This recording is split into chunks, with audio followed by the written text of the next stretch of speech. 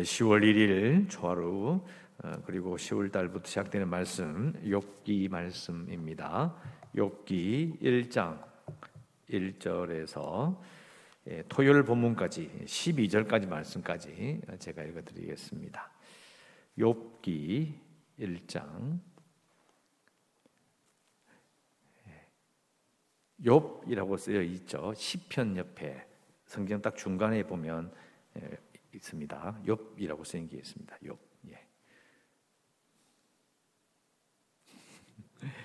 자, 욥기 1장 1절에서 12절까지. 우스 땅에 욥이라 불리는 사람이 있었는데 그 사람은 온전하고 정직하여 하나님을 경외하며 악에서 떠난 자더라. 그에게 아들 7과 딸 3이 태어나니라. 그의 소유물은 양이 7,000마리요 낙타가 3,000마리요 소가 500결이요 암나귀가 500마리이며 종도 많이 있었으니 이 사람은 동방 사람 중에 가장 훌륭한 자라. 그의 아들들이 자기 생일에 각각 자기 집에서 잔치를 베풀고 그의 누이 3명도 청하여 함께 먹고 마시더라. 그들이 차례대로 잔치를 끝내면 욥이 그들을 불러다가 성결하게 하되 아침에 일어나서 그들의 명수대로 번제를 드렸으니 이는 욥이 말하기를 혹시 내 아들들이 죄를 범하여 마음으로 하나님을 욕되게 하였을까 함이라. 욥의 행위가 항상 이러하였더라.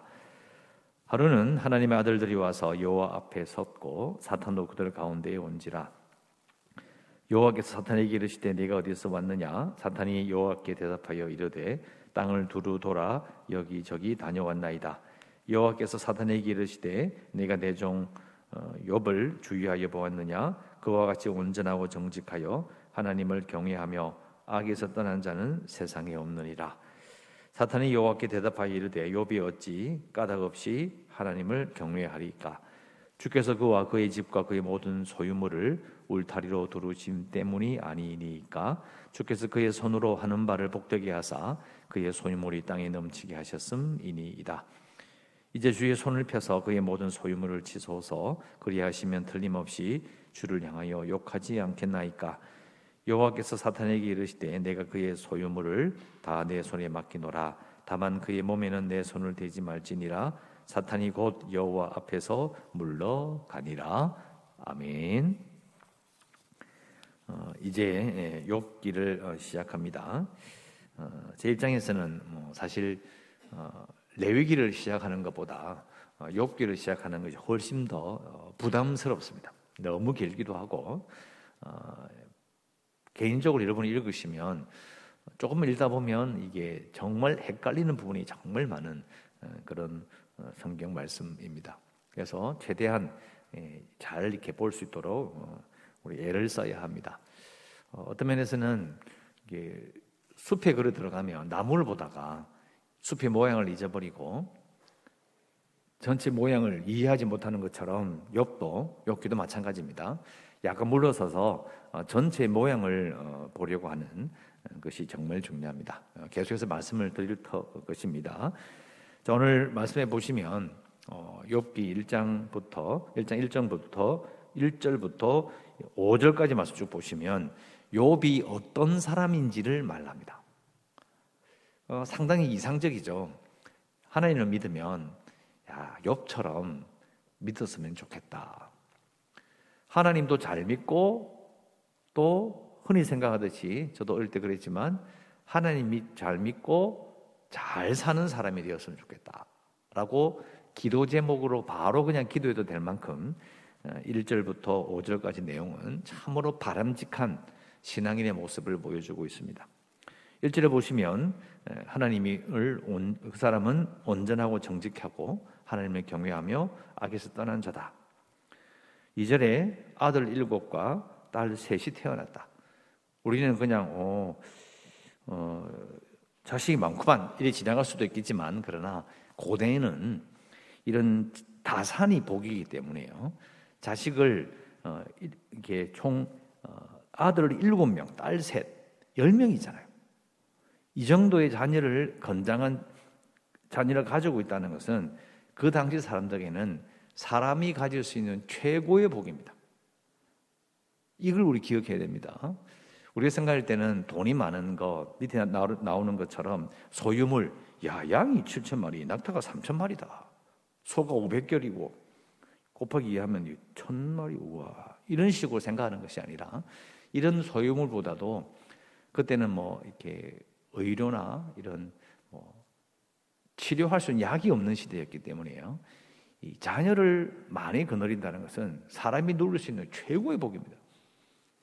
얼마나 사람들이 욥을 부러워했는지를 우리가 짐작해 볼 수 있다 이 말입니다.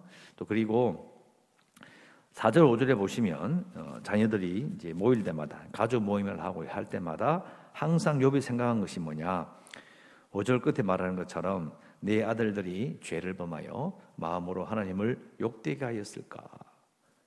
하나님을 끊임없이 경외하는 자신의 삶뿐만 아니라 자녀의 삶마저도 하나님 앞에 죄를 짓지 않을까 두려워하며 하나님을 경외하는 그런 사람이다라는 것을 오늘 우리가 읽어볼 수 있습니다. 아까 말씀드린 것처럼 1절부터 5절까지는 욥이 어떤 사람인지 전부 그 신앙으로 말미암아 받은 복으로 말미암아 사람들에게 정말 유명한 사람이었다는 것을 분명히 말하고 있습니다. 심지어는 뒤에 읽어보면 8절에 하나님이 이렇게 말씀하시죠. 내 종 욥을 봤냐?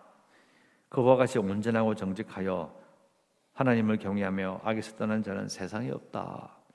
하나님이 인정하시는 사람이다라는 것을 또 말하고 있습니다. 자, 그런데 이제 일이 시작이 되죠. 6절에 보면 하나님의 아들들이 와서 여호와 앞에 섰고 사탄도 그들 가운데에 왔다. 근데 하나님께서 이제 사탄과 쭉 대화를 해요. 근데 우리가 사는 시대는 이 사탄이 하나님과 함께 이야기를 하고 이런 걸 읽어보면 이게 좀 이상한 거예요. 아니, 하나님을 대적하는 나쁜 건데 이게 하나님과 대화를 하고 왜 이러지? 이렇게 생각할 수 있어요. 그래서 사실 이 구약 전체를 보면요, 하나님의 대적자라는 그런 느낌보다는 사탄은 하나님의 심부름꾼에 가깝습니다.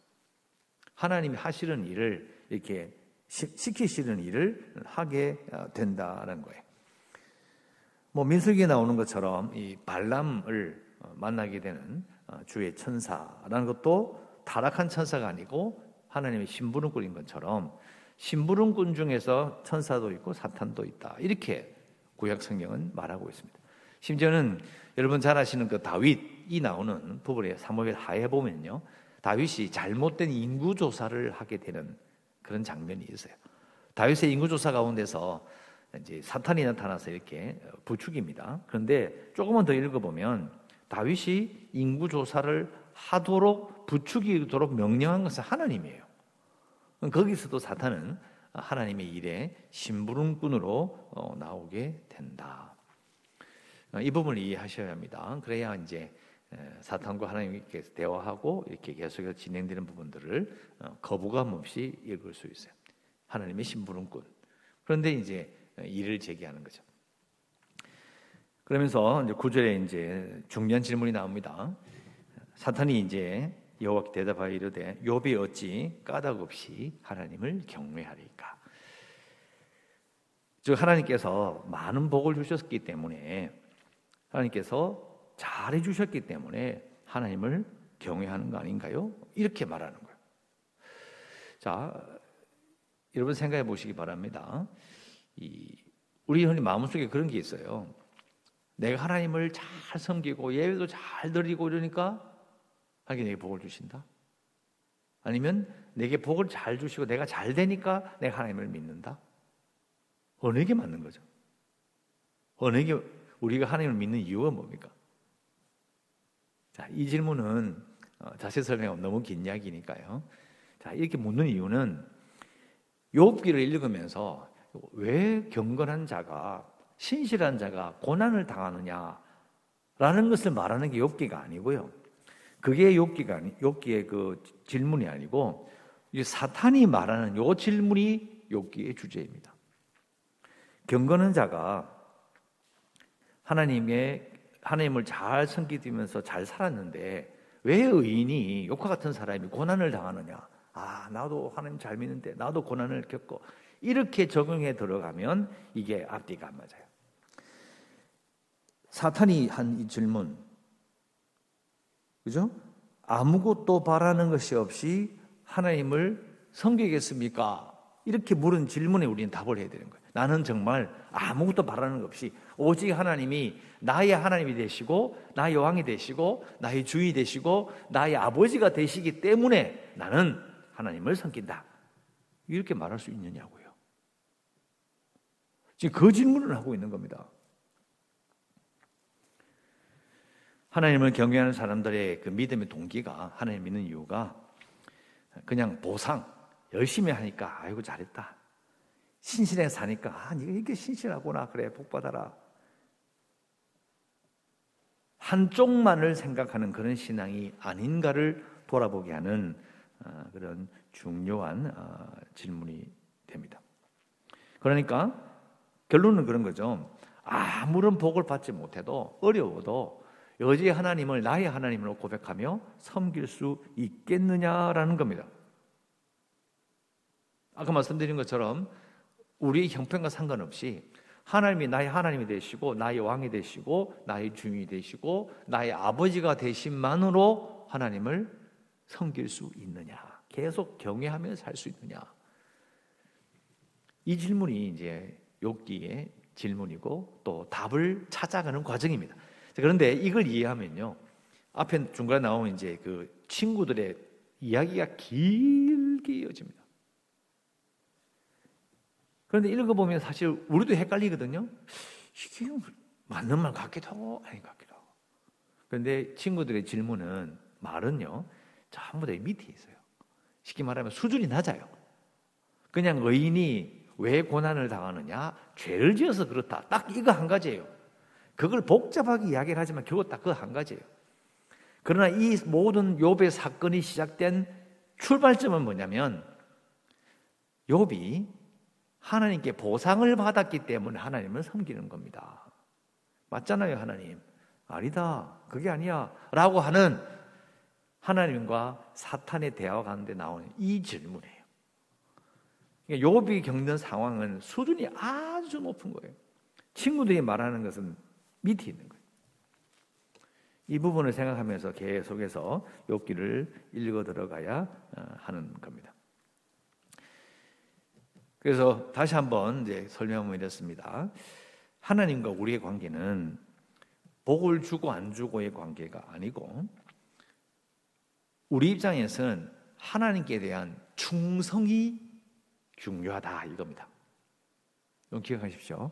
우리가 구원을 받는 것은 딱 예수 믿었다, 내가 구원받았구나, 끝, 이게 아니고요. 마지막 날에 믿음을 보겠느냐라고 말씀하신 이유는 끝까지 충성하는 자가 있겠느냐 이 말이에요. 우리의 구원, 우리가 그 하는 나라의 어린 양의 잔치에 참석하는 그때 그 영광을 바라보며 끝까지 하나님께 충성하는, 잘 사는 시대는 하나님을 사랑한다 이야기하고 전쟁을 겪고 어려움을 겪고 자연재해를 겪는 어려움을 겪을 때는 집어치워버리고 이런 신앙이 아니라는 거예요. 어떤 형편이 있든지 하나님께 충성하느냐라는 겁니다. 이것을 계속해서 묻고 하나님 앞에서 욥기를 읽은 사람은 그 질문에 답할 수 있어야 된다는 것입니다. 여러분, 보상을 바라고 보상을 주냐 안 주냐, 되냐 안 되냐를 가지고 우리의 형편에 따라서 요동치는 신앙생활을 하지 말자는 그런 이야기예요.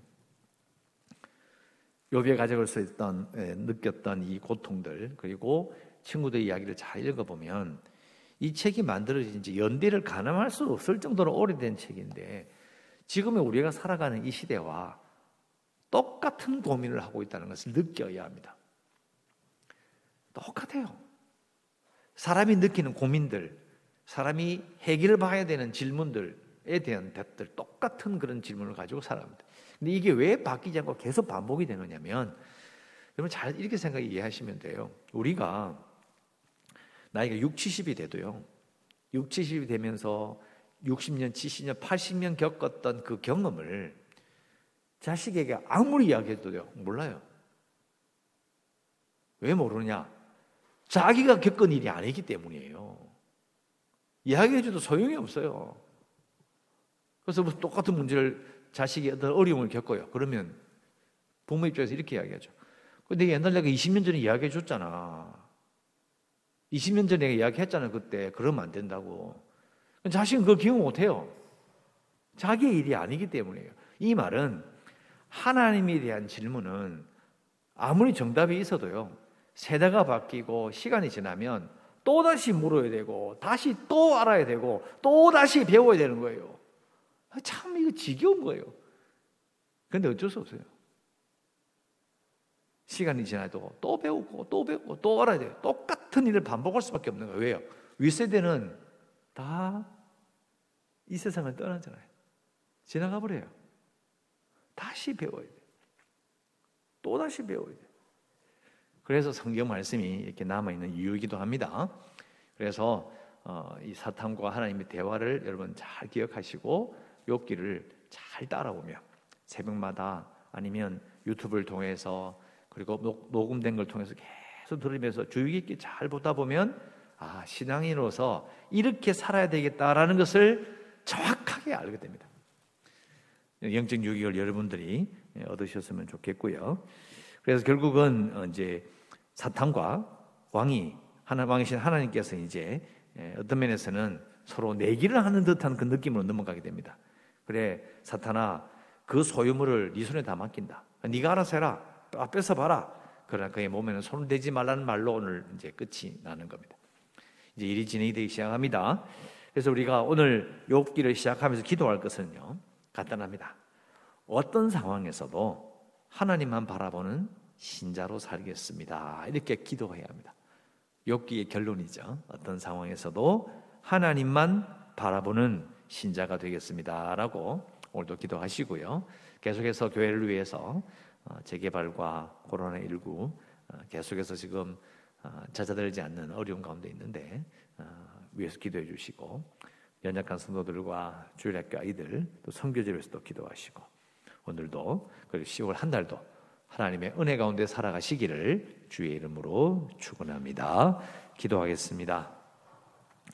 하나님, 이제 욥기를 시작합니다. 욥기를 통하여서 많은 성도들이 하나님의 큰 은혜를 체험하기를 원합니다. 욥의 어려움을 바라보며 하나님의 마음을 더욱 깊이 헤아리고, 무엇보다 어떤 상황에도 하나님만 바라보는 신자, 하나님께만 충성하는 자들이 되기를 간절히 소원합니다. 어떤 어려움에도 변하지 않으며 하나님을 나의 하나님으로, 나의 왕으로, 나의 아버지로 고백하는 신자를 통하여 하나님 영광 받으시기를 간절히 소원합니다. 10월이 되어도 여전히 코로나는 문제가 해결되지 않고 어려움을 겪고 있습니다. 하나님 하나씩 풀어가게 하시고 한 달 동안도 모든 성도들 안전하게 거하게 하시기를 간절히 소원합니다.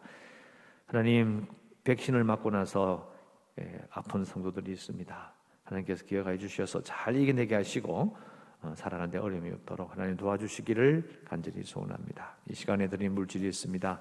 이 물질의 고백과 기도 제목을 기억하여 주시고 응답하여 주시옵소서.